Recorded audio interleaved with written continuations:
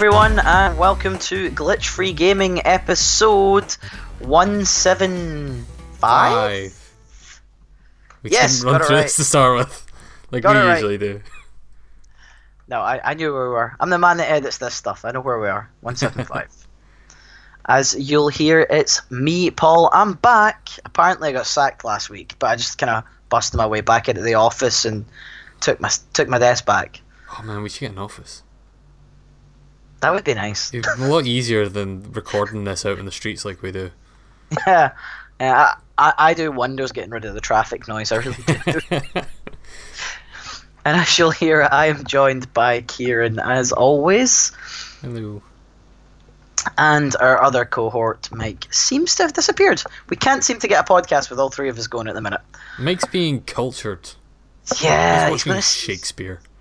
in the cinema. Well, yeah, to be fair, yes, in the cinema. It still counts. It kind of lateways the culture a little bit when it's in the cinema. It's the live stream of a play. It's a live stream that Cineworld are doing, which is pretty cool. Yeah. Now let Michael Bay add the special effects so we can get some explosions and lens flare in there. Oh god, no. Oh no. Don't ruin it. Okay, let's talk about video games since this is a gaming podcast after all. Is it? It's not, it's just three idiots talking nonsense at this stage. Yeah. but anyway, we have a very short list of video games to talk about this week. Which, you guys did a very short list last week, so... It's been busy. Real life has been getting in the way for all of us. Definitely has. I was out last week with some uni hand-ins, and I have more of those coming up. And that seems to get in the way of playing those video games, those pesky real life things. But anyway, we have some talk on Persona 5.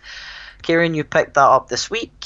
We also have some talk on Snake Pass. I'm interested to hear your thoughts on it, because I've been seeing a lot online about it. Mm-hmm. I've played some For Honor, finally, because I really wanted that game when it first came out and didn't get it.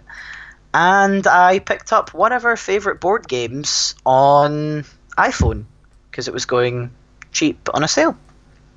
And that is Splendor iOS. So let's kick things off with you telling us about Persona 5, because I am hyped to go get that when I have some free time. Yeah, you definitely need free time for it. It seems like a pretty massive game so far.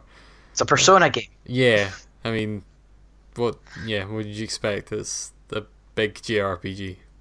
It is the biggest JRPG probably right now. Like, I mean, I guess you could argue like Final Fantasy and stuff like that, but in terms of like traditional kind of turn-based stuff, like Persona is the biggest thing around at the moment.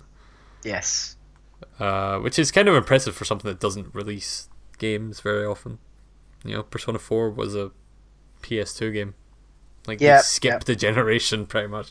They had Catherine, but Catherine wasn't really the same thing. No, it was not. Persona 5 has some...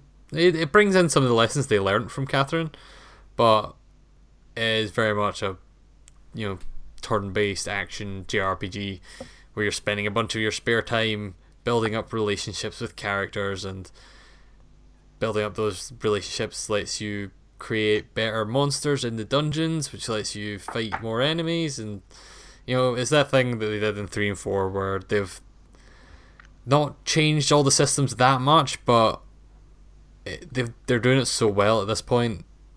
They're consistently just bringing out this high quality of game that no one else can, so it's pretty awesome. Yeah.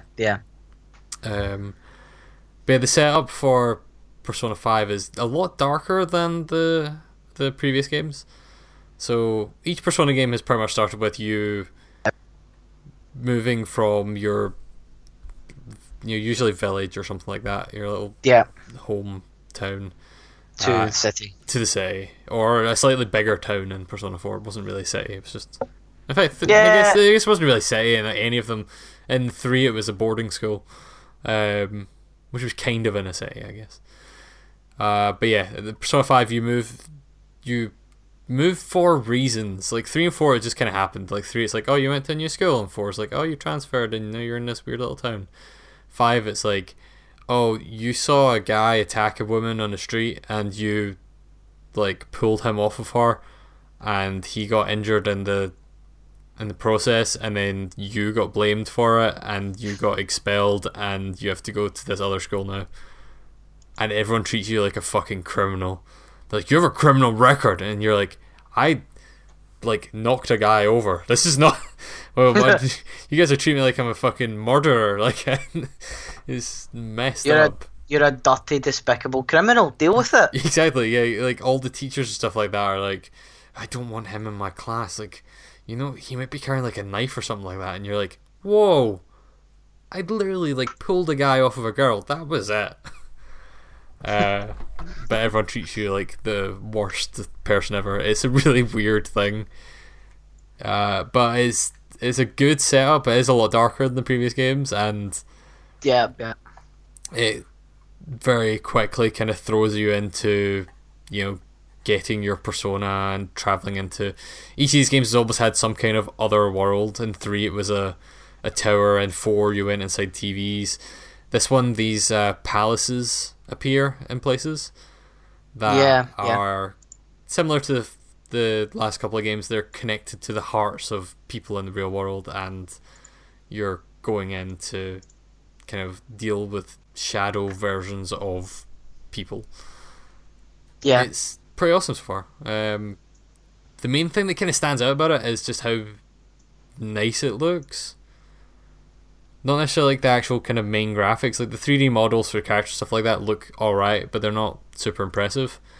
But all of the menus and the UI and the HUD and stuff like that is all just insanely flamboyant and overly animated, and it's really nice looking. Like, I can't think of another game at all that has done anything similar to this before. Yeah.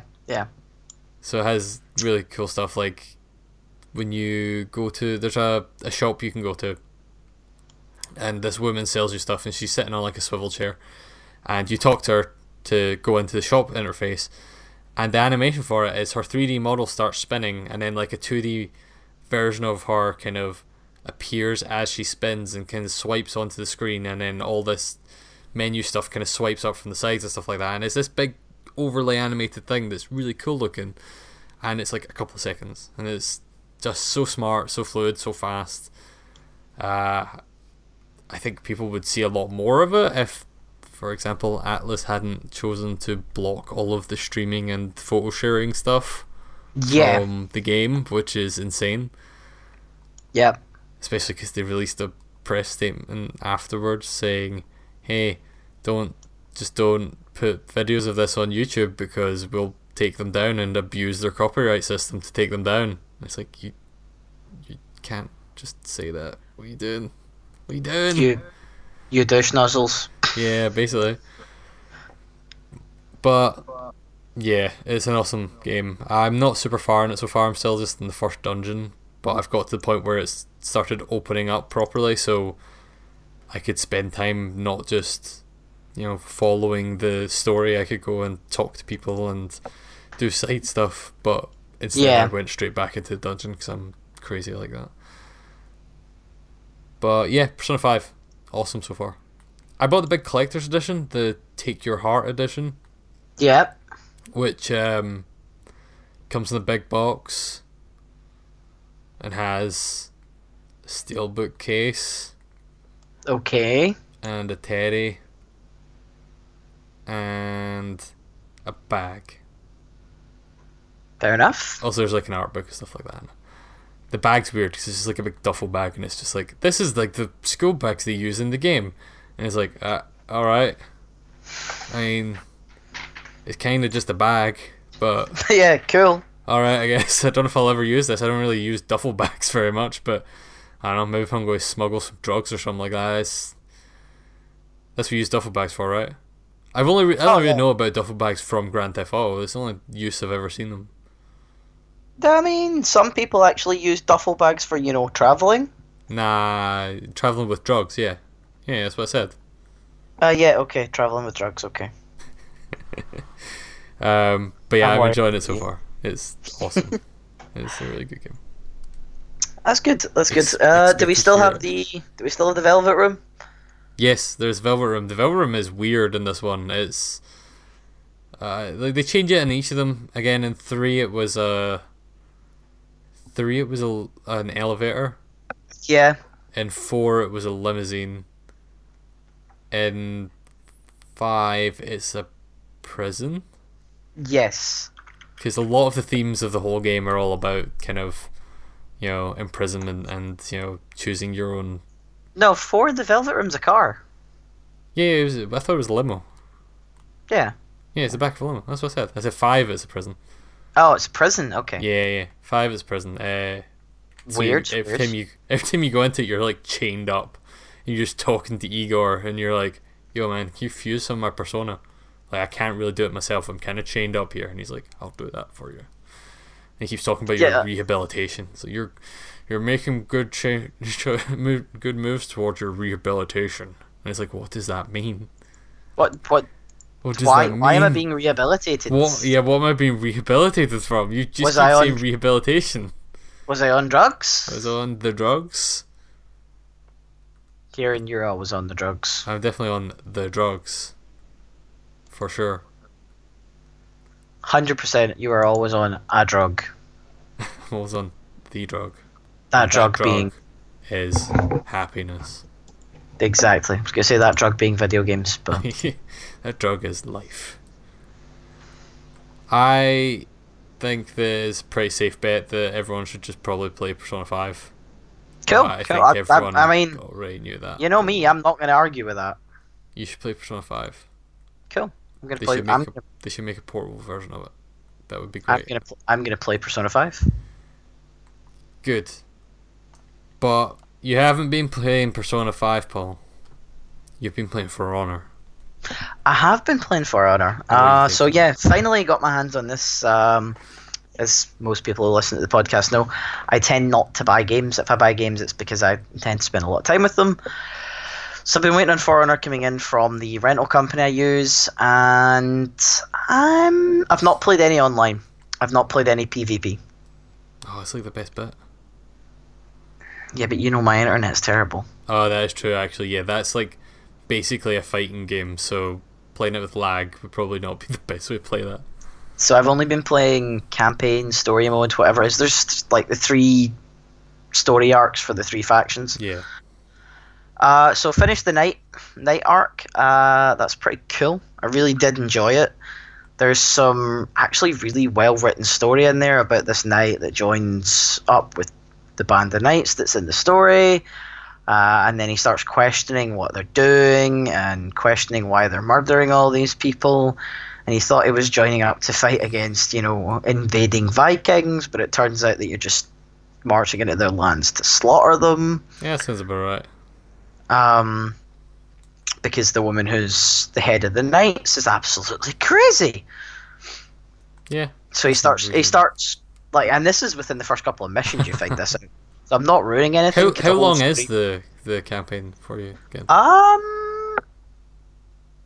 So each faction, from what I've seen, has 8 missions. Depending on how good you are and how difficult you want to play those missions. Okay. I averaged about maybe half an hour a mission. That's not too bad. That's pretty long, actually. That's probably a bit longer than I expected. Roughly. I mean, and I was just playing on normal, and I averaged about half an hour a mission. Yeah. Some of the later ones I averaged a bit more because I actually died a couple of times when the enemies started getting like higher levels. Getting tougher. Yeah. You die quite a lot in For Honor. Yeah, that was my experience with the multiplayer. You die a lot. You die quite a lot in For Honor. I'm just gonna fling that out there. Don't think that's a controversial statement. No, I don't think it's a controversial statement at all. So, from what I've played, it's very enjoyable. I am in the midst of doing the Viking playthrough at the moment. I really do not like the Viking playthrough at all. I don't like the character I've been for the first couple of missions. Shame. She wields one of the big poles with the pointy bit on the end of it. Spear, I believe we call those. Yes, big pole with pointy bit. But she no, in the Viking terms, it's big pole with pointy bit. I want to believe that. I believe they say that every single time they're referring to their weapon. Can I get that big pole with a pointy bit, please? But so I'm not really a fan of that, and I'm finding it quite hard because I can't get used to the combat style with the spear. That's fair. I really also didn't like the battle axe and the knights. It took me a long time to get through the levels. 2 levels where I had to play with as the guy with the battle axe in the knight faction. Yeah. So I take it the campaign does take you through kind of all different classes and. So in the knight faction, which is the only one I've finished so far, you start off as this guy with a broadsword. It's fine, you get used to it, blah blah blah, and then as you get to the later levels, he gets waylaid, and you end up playing as someone else. Mm-hmm. So you play as another knight who wields a battle axe, double-handed battle axe. You play him for 2 missions, and then you play one mission as like I can't remember what they call it, but it's the rogue class. So you're wielding dual kind of short swords. Okay. She's really fun to play as. So it's not fun. All of them then, because the knights also have the Conqueror, which is the dude that has a flail. Yeah, you don't get to play as the flail That's at all. a shame. The flail is... When I played the beta of that game, the flail was by far my favourite weapon, because you can charge it, and as you're charging it, your guy just stands there just swinging it by his side, and you can still walk, but you walk slower. But it's that kind of thing where you're doing a one-on-one fight with someone, you know, it's all about the mind games. So you're just walking up casually swinging this flail beside you. Spinning the flail around. Spinning the flail, and your opponent knows that they have like one chance to hit you, but if you dodge that or block it, then you have a charged flail hit ready to hit in reverse, and they're fucked. Yeah. It's great. Yeah. It's so intimidating. That sounds really good, man. It's really good. I'm surprised they don't let you play as him in the campaign. You don't. You play as broadsword guy, battle axe guy, rogue girl, and yeah, that's it. That's it. She plays 3 classes. I've only played as one. Yeah, I've played as only like the one class, the spear wielding class in the Vikings so far. I think once I get to like the short axe and stuff within that, I'll be a bit better. I prefer not. So what I'm seeing is a trend of me not liking the longer weapons. That's fair. That's what I'm seeing. So I'm finding it quite hard to get through the Viking campaign at the moment. The game looks really nice though. Yeah, I noticed that even when just playing the beta. Like, it's a very nice looking game. Very nice looking game. Very tactile, slow moving. So I know it's a lot like Chivalry, but I never got into Chivalry. I think it's a lot better than Chivalry. I don't think it's controversial to say that, but like it's a lot more polished. It's got a lot more strategy, and kind of the controls are a lot tighter. Yeah. Okay. So yeah, I mean, it's fun. I want to play as samurais. I'm looking forward to that. I haven't. So as the knight campaign, you only encounter the Vikings and other knights, and as the Vikings so far, I've only encountered other Vikings. So I've yet to encounter the samurai samurai at any point. So I don't know what their weapons are like. I don't know about any of them. So I'm looking forward to, picking them up, shall we say, and seeing how that goes. But no, I've been thoroughly enjoying it. I want to play online, I really do, but my internet just isn't good enough. But if you do like the kind of Chivalry game or one-on-one kind of brawler with weapons, definitely check it out. I mean, it's going for a lot cheaper now than it did when it first came out, I think. I don't think it's maintained price, or at least it's down to about 30 quid now. Yeah. If you're buying a disc copy. I'll probably end up buying it at some point because I did enjoy that beta, and if the campaign is actually quite good, then I'll happily kind of get into that. The campaign's good, and from what I'm saying is you've got 3 factions, each with 8 missions, and those missions take about half an hour each. So you're talking about 4 hours per campaign, about 12 hours, I would say. Yeah, I think that's a good. That's a reasonable amount of single player campaign for a game that was never really meant to have a single player campaign. Yeah, I mean they announced it with a single player campaign. Like they announced, it was one of the first things they showed was the campaign and the story. They bigged up the story. A large portion of that game was meant to be the multiplayer. Yeah, it definitely seems like the focus because it is basically a fighting game. Yes, yeah, it definitely is. So I'm really impressed with the single player. I didn't expect much from it. Yeah, I feel like I've been hearing that a lot about this game as well. It's not, and I've got a lot more from it than I expected. Yeah, that's fair. Do you think you're gonna play much more of it, or do you think you're gonna? I'm probably gonna leave the Vikings where they are because I can't get past the first couple of missions because I just really don't like the weapon style. That's fair. And I'm gonna jump over onto the Samurai campaign and see how that goes, and I'll report back next week. Fair enough. I also saying that you played something else. probably because I got, and I've yet to open it. I have Digimon World Next Order to play. Oh, I've heard good things about that. Yeah, I really want to put that in, so I might do that over the weekend. And I'm still plugging away with Horizon Zero Dawn. As I said, I've just not had a lot of time to play games, and I was like, okay, I've got 2 new things and I want to play those. And then For Honor kind of caught my attention, and I didn't play Digimon yet, so that's fair. I will be back next week with telling you about Digimon New World Order and more For Honor, maybe. So, Kieran, tell me about Snake Pass. Am I right in thinking that this is a Switch game?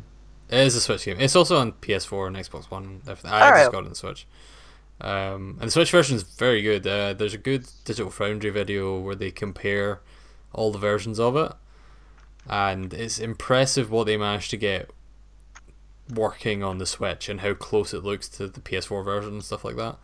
Yeah, it's really nice looking game. It's I guess it's kind of a platformer, but you're not like jumping about and stuff like that. You're a snake, and your controls are very snake-like. Very slithery. Yeah, very literally, you have to slither to move around. So you have like holding the right trigger will make you move forward. Yeah. Well, it basically moves your head forward, and you drag the rest of the snake along, basically. And you go slowly if you do that. But if you wiggle the analog stick, basically, and kind of start, snaking along, go slithering along side to side, then you'll build up speed and you can move around faster. If you hold A, you lift your head up, and so you can lift your head up and then move it around things, and the rest of the snake kind of coils around it. Then you hold the left trigger to tighten in to kind of grab onto it, and then from there you can then move your head up more and slither around other things and tighten and basically do that to climb up things, and that's where it becomes a bit of a platformer. And it's all just about collecting stuff. There's these very so far relatively simple, like I've only played the first 4 or 5 levels, relatively simple levels that are very self-contained, very they feel like these just environments that are just for finding things in.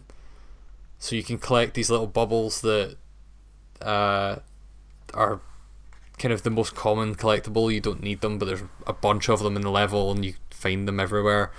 Yeah. There's 3 gate keys that you need to get in each level. That's the only ones you actually need to get to finish the level. And then there's 5 coins in every level, and those are the ones that are more of a challenge to get.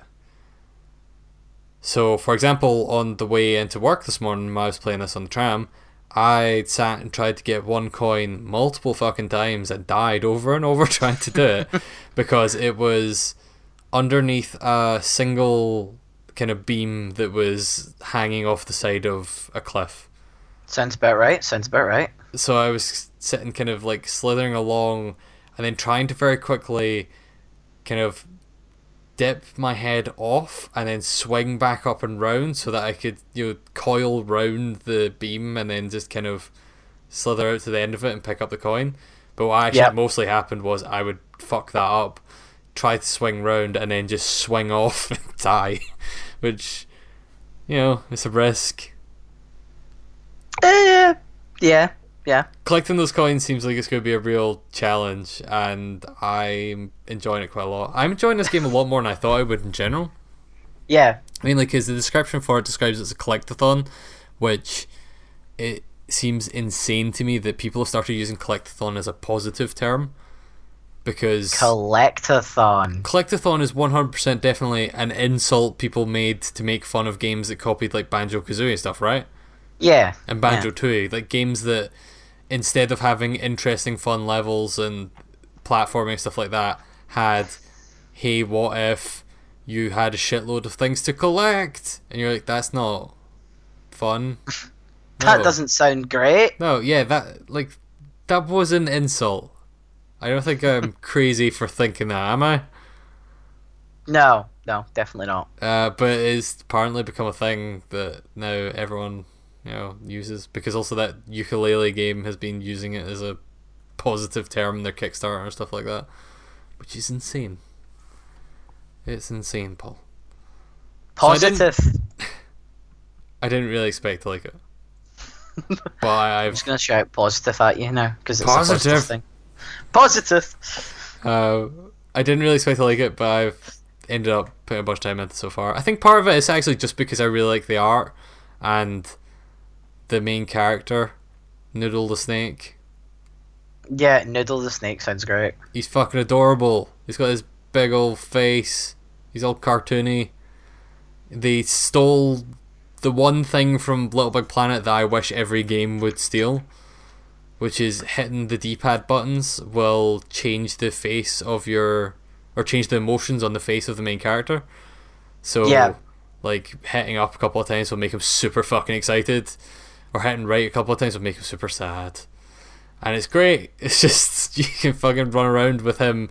They even, like, copy it from Little Big Planet to the point where the excited face, like, has, like, 3 tiers. And the third tier is literally just him, like, running around with his tongue out, just, fucking super psyched about everything. Yeah. It's great. It's got so much charm. It's so adorable. It does sound good. Yeah, I didn't think I was going to come in here and recommend it. I kind of just picked it up on a whim because I wanted something else to play on my Switch, because I finished Zelda, which also I ended up putting like 10 hours into Zelda over the past week. I don't fucking know. But I finished Zelda. I finished Zelda and then kept playing. There's a lot of stuff in Zelda. Like, I finished the story of Zelda, but the story in Zelda is not a big part of Zelda. I mean, at that point, that tends to be where I kind of put it down. Like, if I finish the story.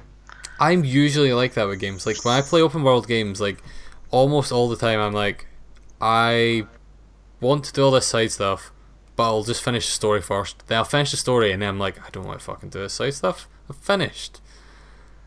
And Zelda is different for whatever reason, so yeah. The Zelda game's real good. What else? What else can I say about Snake Pass? It's got real good music.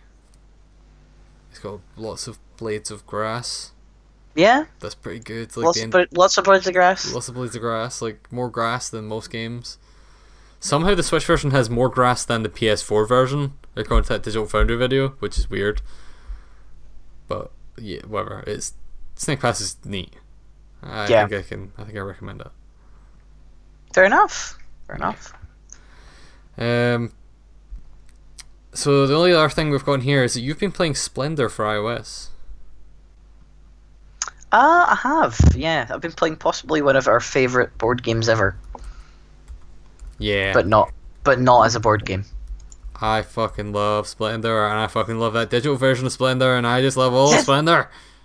Digital version's so good, so good. I didn't realize it was so good. I bought it a while ago. I managed to pick it up for $1.99, which I thought was a really good deal. Yeah.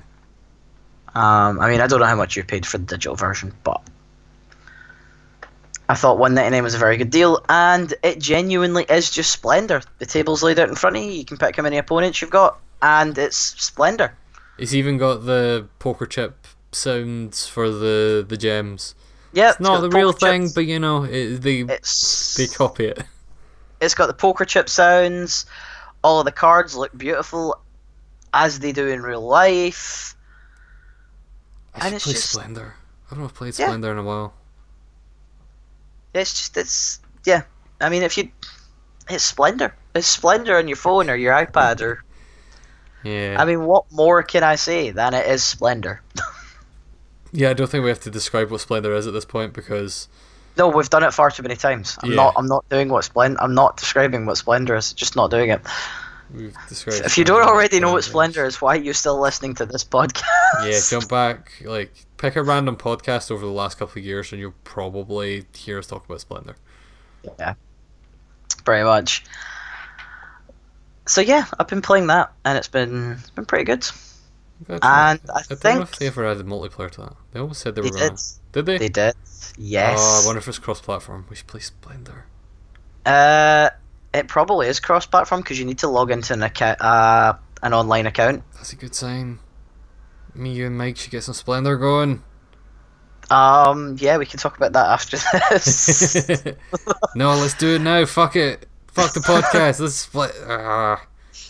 Yeah, it's got online multiplayer. It's our podcast Let's Play of Splendor. Well, Mike's online game's new, but you need to log in or sign up for an account. That's cool. I don't know what your options are for login, and I don't know if there's like a Facebook login or whatever. If you need to sign up for one of their accounts. Maybe their own kind of account. It is. It's their own account. That's fair. So yeah, we'll look at it later. I think it'll be cool. Yeah. Yeah. So yeah, I've played Splendor iOS. I've not played it online, but if you've already got an online Days of Wonder account, then it's the same account. Yeah, I wonder what else uses that. There must be some stuff. But yeah, anyway, that's all of the video games I've been playing. Yeah, me too. It's not been a busy week. We really haven't played many video games. Well, I mean, I've been playing like a bunch of other little things that we've mentioned enough times in here that don't really be talked about too much. Like, I played a couple more games of Disc Jam. Disc Jam is still fantastic. Yeah, you do love that Disc Jam. It's really good. I played a couple more rounds of Titanfall 2. The new DLC for that just came out. Yeah. And that's really good. That's a good map. I think it's a map from the first Titanfall. I didn't really play much of the first Titanfall, so I don't know. But I see where people saying that it's from the first one. You know, things like that. I played Doom. I played a little bit more of Mass Effect Andromeda. Don't play Mass Effect Andromeda is kind of my takeaway from that. I don't think I really need to add much more. I'm not going to go and buy it. I'm just not going to do it, man. Yeah. I think at this point, I've heard so many bad things, despite how much I love Mass Effect. You know, it's actually probably a bit harsh to say don't play Mass Effect, but what I'd actually say is don't play Mass Effect until after that patch comes out that they announced. Okay. Because that seems like it fixes some of my main complaints. Like, one of the things it fixes, which is insane that they shipped the game this way, is they have a galaxy map, right? And yes. There's a bunch of planets in the galaxy map, and you can go to all these planets and scan them, like in a Mass Effect game. Alright, okay. When you select a planet, your ship flies there. And the way it does this is it has this big cinematic thing where it stays in the main area of the ship, and you're kind of just looking out the window basically as it kind of animates out and zooms away from the planet to another planet, and it's like a 20 to 30 second long animation, and it's unskippable, and it happens every time. every time you go between planets, even if you're just going to a planet to scan, and scanning planets gives you one thing per planet, so there's a lot of planets and you're scanning a ton of them, and it takes like 30 seconds to get between each of them. And so that's the point where I was like, I'm just not going to do this because that's terrible. And it's one of the first things they're patching is to reduce that, which is good.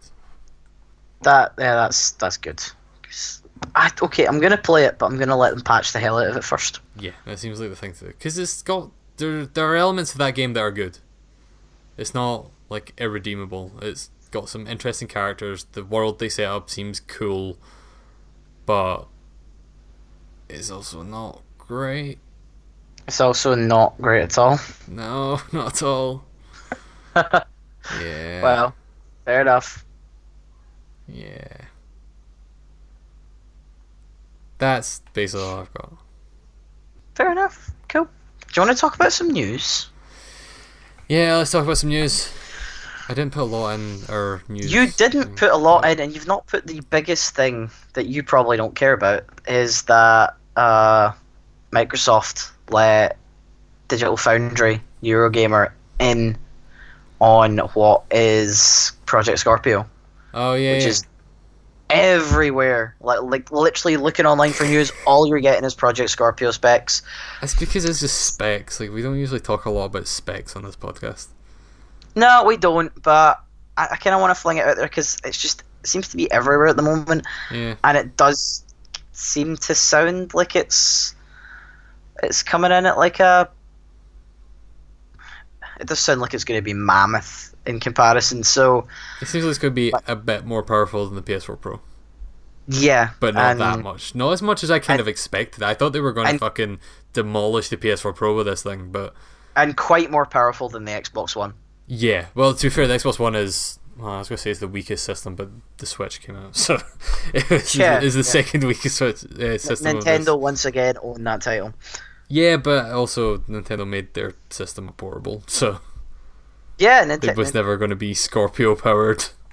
I mean, here we go. Newsflash: Paul wants a Switch. Paul wants to buy a Nintendo home console. No, Paul wants to buy a Nintendo handheld, which is definitely much more reasonable for Paul. Yeah, no, I usually buy Nintendo handhelds. But they made the handheld the home console, so it kind of messes with me. There's not even a Pokemon out yet. What's wrong with you, Paul? No. I want to play a Zelda game. What is wrong with me? Yeah. But actually, the stuff that's more interesting about the Scorpio is not actually the specs to me. Because like I said, the specs aren't that much better than the PS4 Pro. They are better. Like, don't get me wrong. There's like a good few extra gigs of RAM and stuff like that in there. It's going to be a beast of a machine. But the bit that it majorly kind of outperforms the PS4 Pro is what they're announcing for their software stuff. So, yeah, for example, for their standards, across the board, games will get frame rate upgrades, and like resolution upgrades if they use dynamic scaling. So this is kind of just what the PS4 Pro's Beast Mode. It's not actually called Beast Mode, but everyone keeps calling it Boost Mode. Has introduced in the last patch. That same kind of thing where if a game runs on unlocked frame rate or has frame rate issues, then the extra power from the system will just naturally help that. Yeah. If it runs at dynamic resolution, which basically means it renders at a lower resolution when the frame rate would usually drop, so that you have a solid frame rate, but the game doesn't look quite as good while there's a lot of stuff going on screen. Yeah, those resolution drops will happen less often because there's more power to play with, which is good.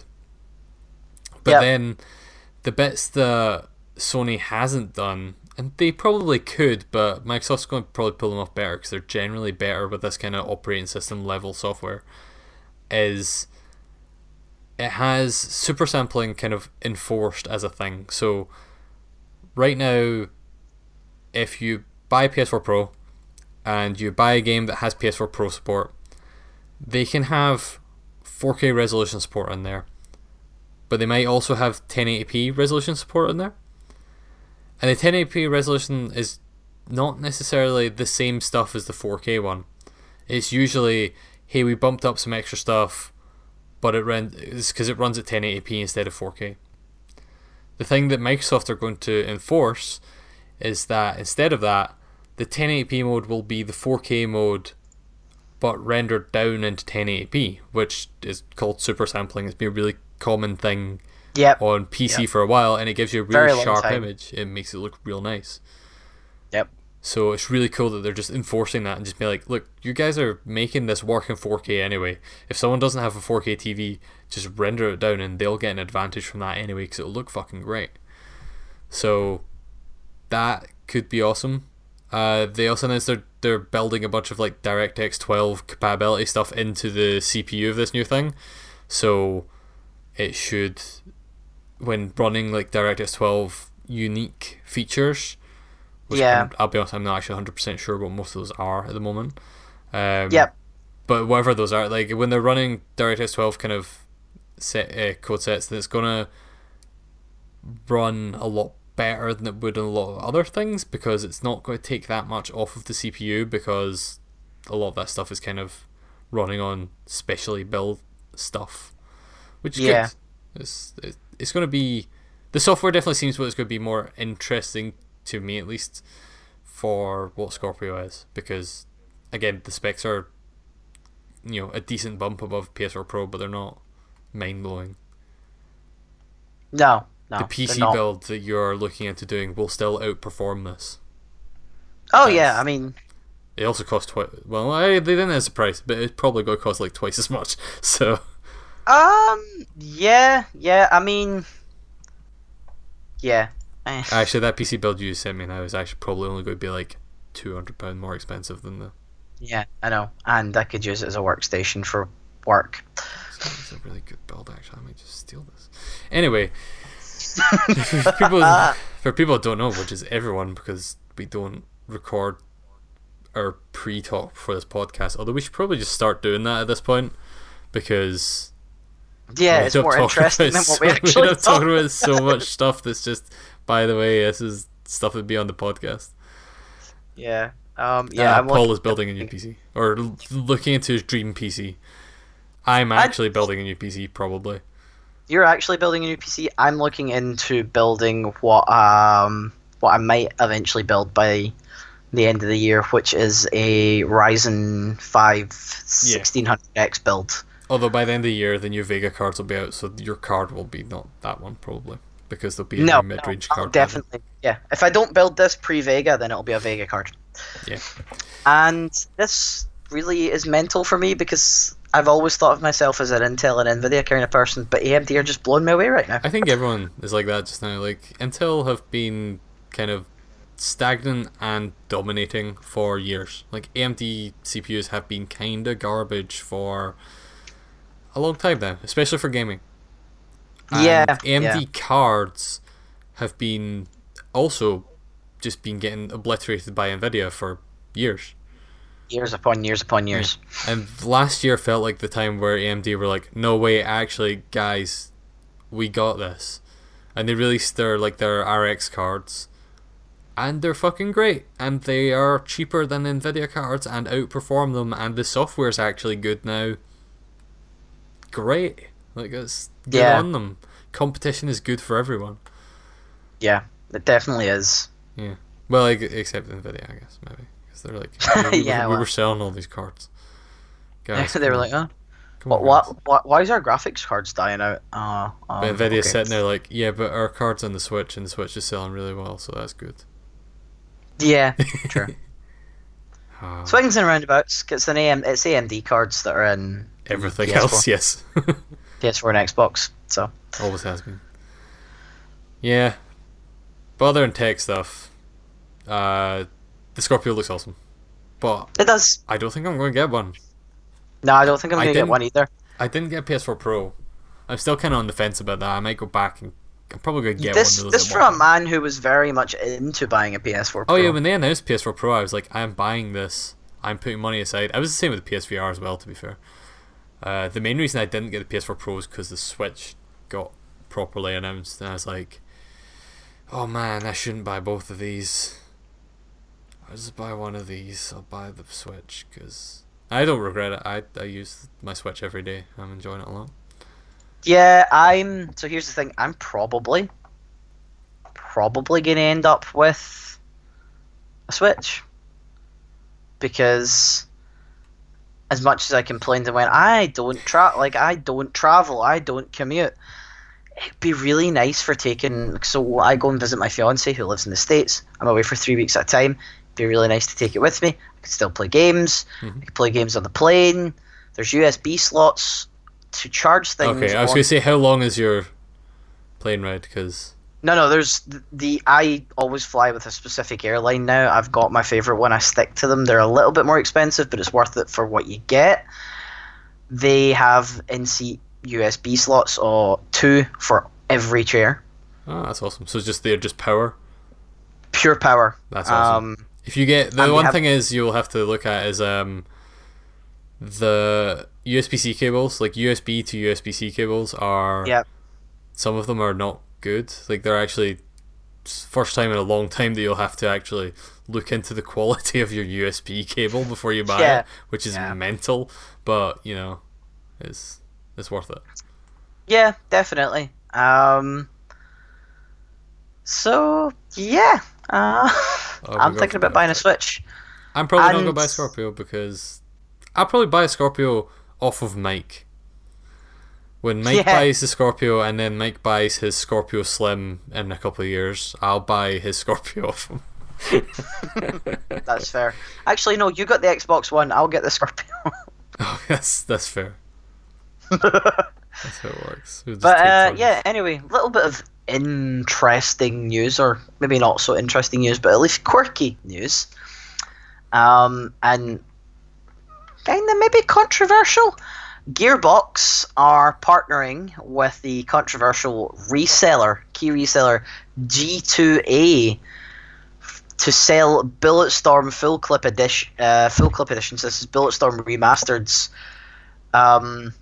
They're selling a bundle. It's weird. Exclusively through G2A. It's weird. So yeah, in this exclusive bundle, you end up with a T-shirt and some dog tags, a mouse mat, a signed certificate of authenticity, a custom bullet-ridden sleeve for your game. It's weird. 3D. Yeah, but why are they doing it through G2A? Yeah, G2A are the people I go to buy dodgy, possibly stolen keys. That's what I expect. Exactly. For cheap. No, they're selling this legit G2A exclusive premium collector's edition. Are we sure this is actually like partnering with Gearbox and they didn't just steal some of them from Gearbox? No, this is genuinely partnering with Gearbox. This came out earlier today, and I seen it and I went, what the ever-loving hell? It's bizarre. But I mean, whatever, I guess Gearbox is not... They're not your standard stereotypical game developer at this stage in life. They're also not really your most popular game developer at the moment, so I guess any kind of PR they can get, they'll probably take. Yeah. Like, I mean, people are already not happy with... I think they also probably know that a lot of people are going to end up buying this Bulletstorm game off of G2A, largely because it's insanely overpriced. Like for a fucking remaster of Bulletstorm, a game that you can pick up for like £2, is like a full price game, and it's like, what is wrong with you people? I get why you would try and money grab like this, but that's not a reasonable amount to expect people to pay for fucking Bulletstorm. Like, I like Bulletstorm, but I liked Bulletstorm. So yeah, they fell under so this edition's going to cost €99, basically €100. Mental. And there's been a lot of controversy surrounding the G2A thing. Apparently, updated as of 20 minutes ago. This is a continuing running story. Total Biscuit had been outspoken about this, as he is about many things that he thinks aren't right within the PC gaming industry. And apparently Gearbox have heard loud and clear the concerns voiced by him, blah blah blah. They said they wouldn't be working with G2A if G2A hadn't laid out their plans to Gearbox to legitimize themselves as a website. That sounds... I still think that just sounds like, hey, G2A are going, or Gearbox are going, look, we know this game, people think this game's overpriced, so they're going to try and buy it from G2A anyway, because G2A is known for selling slightly dodgy keys for slightly cheaper. Yeah. So people are going to try to save some money and buy the G2A. So what if we partner with G2A first? They won't sell dodgy versions of our keys, and they'll have this collector's edition they can sell when people come looking for those keys. It's pretty smart, but it's really shady. It's super freaking shady. Who is going to spend €100, like 80 quid, like $120 on G2A? Who's going to spend fucking 100 quid on Gearbox games? Ooh, well, that's a bit nasty, but yeah, who's going to do that? Let's be honest. Come on, these are the guys that brought you Duke Nukem Forever and Aliens Colonial Marines. Very true. Medley also Borderlands. But also Borderlands the pre-sequel, come on. Yeah. That game was fucking terrible. Very, very true. And while we're at it, Borderlands in association with Telltale. That was quite good, I guess. That was alright. I mean, I'm sorry. I never finished it, but that was meant to. Anyway, next thing on the news. Did you play We Happy Few? I didn't at all. Neither did I. Mike did, I think. But apparently it's getting a feature film. That seems weird. Is that game's not even out, is it? So I don't know. It's early access. Yet. No, it's early access right now, but it's getting a feature film. The film is being produced by Gold Circle Films and DJ2 Entertainment, so that's the company behind the Life is Strange TV series. Oh yeah, they announced that as well. The movie adaptations of Sleeping Dogs and Sonic. None of these things have came out. No. This is just this is a studio that are just buying up licenses for games things, announcing projects, then never doing anything. Yeah, so that's the thing. I wouldn't be opposed to, like, the main issue that I've heard from people about We Happy Few was that first trailer was fantastic, and the intro to the game is that first trailer, and then everything after it is generic survival game bullshit. Yeah. And has none of the same charm or character or anything like that. It's just generic survival game bullshit. Which means that maybe a feature movie is actually the best way to experience that. But only if it actually gets made. Very true. I thought that was insane, because I knew the game was early access, and I'm going, you making a movie out of it? Okay. Alright. And then the last one that'll get you hyped out of your mind, and Mike hyped out of his mind, but you can already play it on PS4, I'm sure. Civilization Revolution has already gotten, in the last couple of days, backwards compatibility on Xbox One. Yes. Yeah, it's not on PS4, on PlayStation Now you can play it. Okay, it's just straight got backwards compatibility on Xbox One, and you can go download it and buy it from the store. I should do that. I own that game. Don't I? I own that game. I'm pretty sure you do. If you already own it, you can go get it. It's got backwards compatible on Xbox One. In fact, yeah, we played that. I own that game. I should download that. Oh, you do own that game. You do. We played that. I'm gonna have to update my Xbox One. Jesus Christ. See, okay, this is why you don't do podcasts with me. I tell you things you don't want to hear. I don't want to hear anything that makes me use my Xbox One. That's mean. I like my Xbox One. It's just I don't. I was playing Forza Horizon the other day, which is kind of the only thing I play on it. But Forza Horizon is pretty good. Yeah. It is. And then the last one, which relates to yourself and Mike again, Sega is cracking down on people streaming the Japanese version of Puyo Puyo Tetris. Yeah, this kind of all lumps into the same with Atlas stuff, where mainly because Sega owns Atlas, and it's just fucking weird. It just comes as being out of date bullshit. Yeah, nonsense. Like, come on. Do you really think people are going to spoil Puyo Puyo Tetris' story True, very true. Do you really think that someone's going to look at a live stream of Puyo Puyo Tetris and go, I've seen all I need to see now, I don't need to buy Puyo Puyo Tetris. I've seen these people play Tetris. Yeah. I didn't know what Tetris was before, but now I know it's not for me. Like, you're not...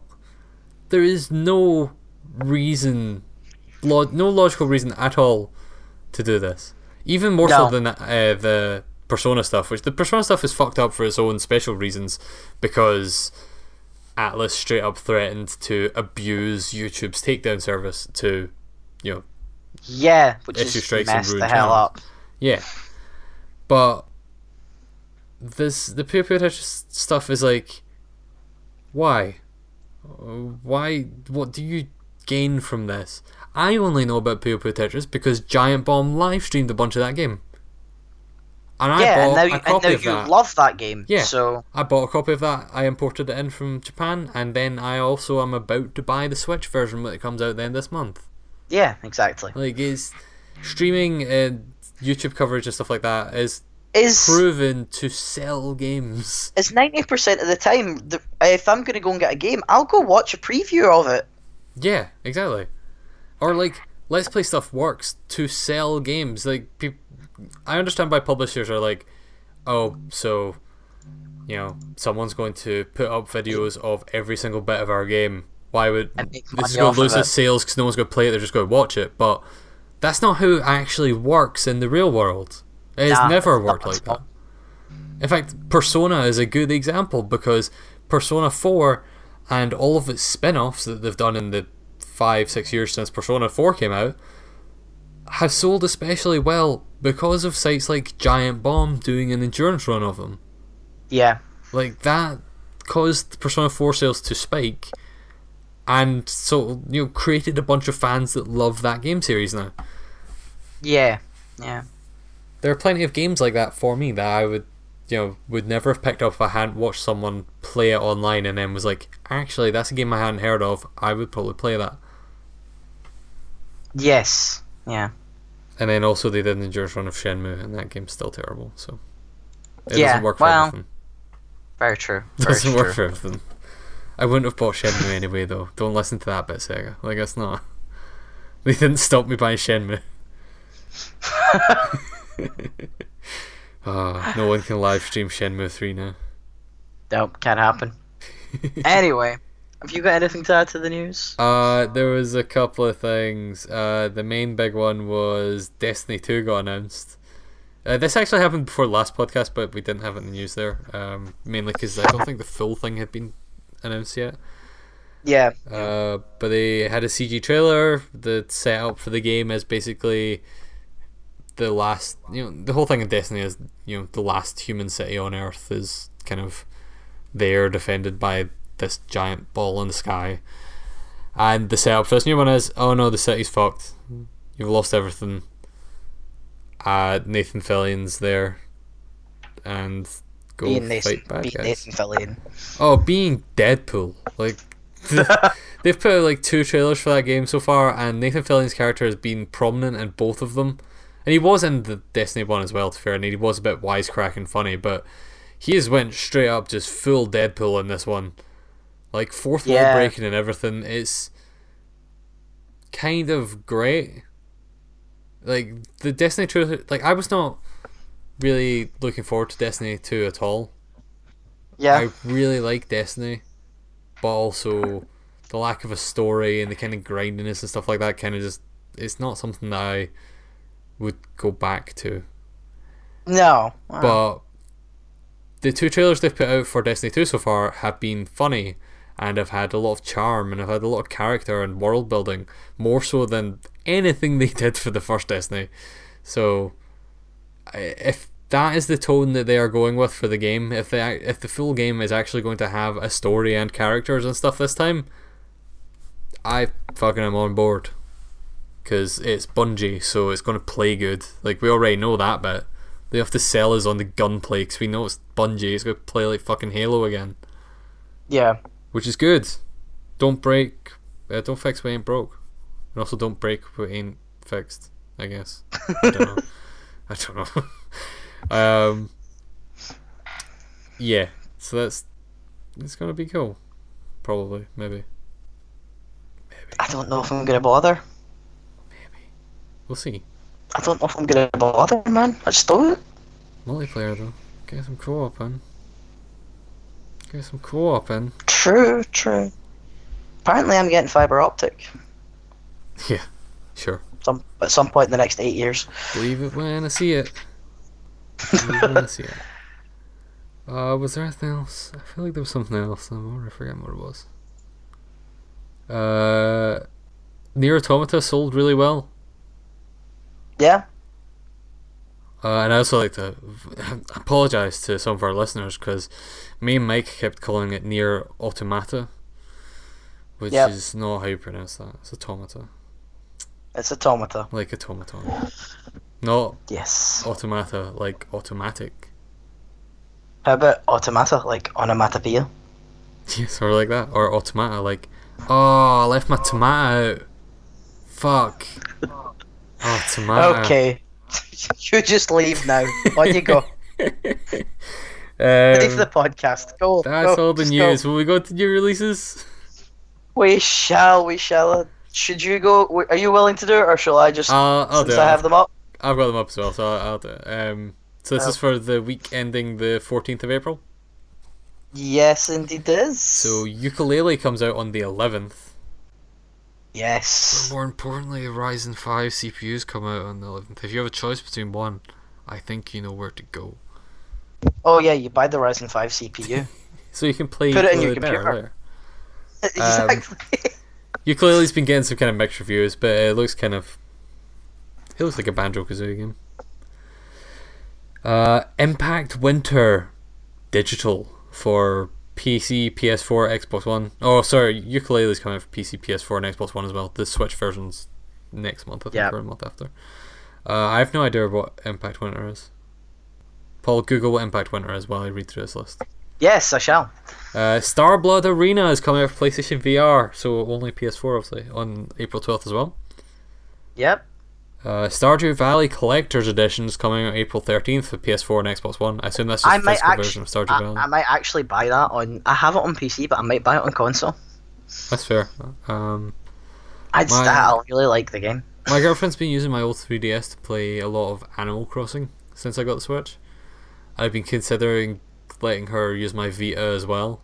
I say letting her. Oh, she can use my. First things first. Impact Winter is not releasing. It has been pushed back to May 23rd. Oh, okay. Well, ignore that. This list is wrong.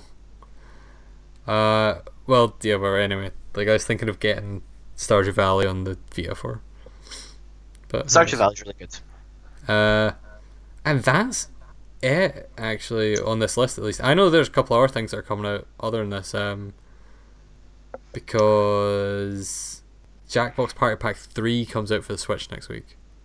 Yes. Which is another major factor in me buying a Switch. It's this could be a good place to play Jackbox Party Pack, I guess, probably. I mean, gathering a lot of people around that screen, because that screen's relatively small. It's not going to be great, but... Mario Kart 8 and Jackbox Party Pack are two of the reasons I want a Switch. Yeah, I recommend taking the dock with you if you're going to play Jackbox Party Pack with people. I will take the dock with me because I can fling it in the suitcase. The dock's really small, is the other thing. Yeah, actually. I The can dock is fling it in actually my really portable. I'm planning to take it with me because I can fling it in the suitcase, and for the purposes that I'm going to be, I'm only going to play it portably when I'm flying and in the airports, and then I can dock it in the TV in a room when I get to my fiance's. So that's fair. I think there's another couple of digital games coming out next week, but that's the main ones. So let's find out what Impact Winter really is. What are Impact Winter? Tell us your secrets. Yeah, what are you? Their website does not explain what this game is. Is it wrestling and snowboarding? No, it's an adventure indie simulation. In 30 days, help is coming. It's an indie simulation. Yeah, it says those are the categories. It's an adventure indie simulation. A mysterious radio transmitter claims that help is inbound. You're Jacob Sullivan, leader of a makeshift team trying to survive the aftermath of a devastating asteroid collision, and I'm assuming you're somewhere in the Arctic North. Oh yeah, I'm looking at the Steam page. It's got a trailer for it. It was pretty. It does actually look okay. Actually, it does actually look quite good. Must be published by Bandai Namco. Yeah, this actually, I was skeptical and was joking about this, but actually that looks quite nice. I might actually play that. Yeah, it's been delayed to 22nd of May apparently. So Yeah, so I don't know. Might give that some attention. There's not much coming out in May. What's the developers list? Mojo Bones. I don't recognise those guys. I think this is their first game. That's quite cool. I'm gonna keep an eye on that now that I know about it. Yeah, it still looks pretty cool. And yeah, guys, Paid off. go look up Impact Winter. It does look pretty cool. Alright, what board games have you been playing? Let's get into the real part of the show. Come on, man. I've not been playing any, mate. Nah, come on, man. just gonna be Come on, honest. Paul. I know you fucking love playing board games. It's I've been playing Splendor Digital, and I actually bought Honor Room Digital while we were podcasting. Oh, really? You have to let me know how that is, because I love that card game. I mean, I really liked the look of the card game when you bought it, and they're currently, Asmodee Digital are, I think it's maybe a launch price, but they're doing it for 99p. So Just remember, and it won't make any sense to you until you start playing it, try and always have a key in your hand. okay, Alright?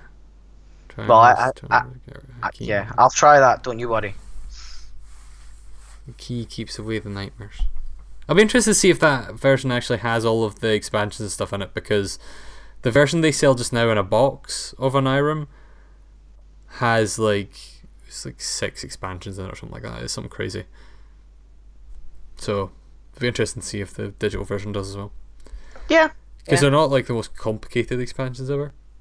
nah, they're They not. add some interesting new twists on the game. Basically, they're cool. I like it. Fair I enough. played a lot of that game.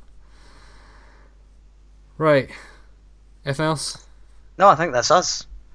Should we go play video games instead of talking No, about I, playing video games? I'm gonna go drool over PC builds that I don't actually intend to buy. Joke's on you. I've been playing the Switch this whole time. Well, that's just mean. I've been playing Graceful Explosion Machine. I'll talk about it next week because I've only played the first couple of levels. You shoot Okay. things and they explode Bye. gracefully. Goodbye.